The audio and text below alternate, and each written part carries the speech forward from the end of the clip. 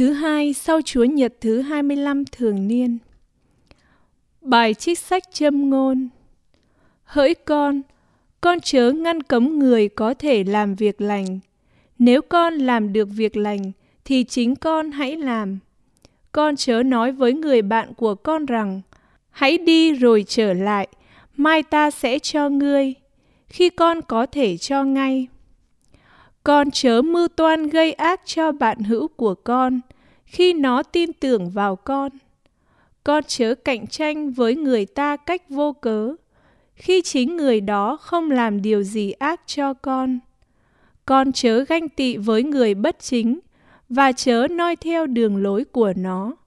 Vì Chúa ghê tởm những kẻ lừa dối, và Chúa ở thân mật với những kẻ đơn sơ. Chúa gửi đến nhà kẻ gian ác sự khó nghèo, còn nhà người công chính sẽ được chúc phúc. Chính Chúa nhạo báng những kẻ gian dối, và ban ơn cho những kẻ hiền lành. Người khôn ngoan sẽ thừa hưởng vinh quang, nhưng phường ngu xuẩn sẽ chuốc lấy ô nhục. Đó là lời Chúa. Lạy Chúa, người công chính sẽ cư ngụ trên núi Thánh Chúa.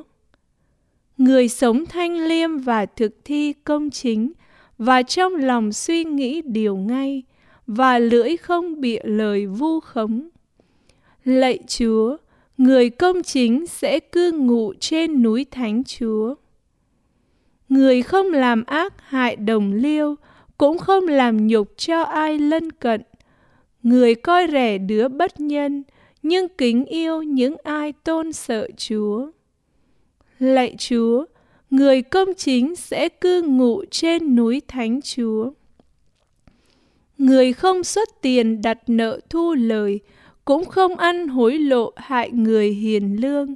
Người thực thi những điều kể đó, thì muôn đời chẳng có lung lay. Lạy Chúa, người công chính sẽ cư ngụ trên núi Thánh Chúa. Tin mừng Chúa Giêsu Kitô theo Thánh Luca. Khi ấy, Chúa Giêsu phán cùng dân chúng rằng: không ai thắp đèn rồi lấy hũ che lại hay đặt dưới gầm giường, nhưng đặt nó trên giá đèn, để những ai đi vào đều thấy ánh sáng. Vì chẳng có gì kín nhiệm mà không bị tỏ ra, và không có gì ẩn giấu mà không bị lộ ra cho người ta biết. Vậy các ngươi hãy ý tứ xem, các ngươi nghe thế nào?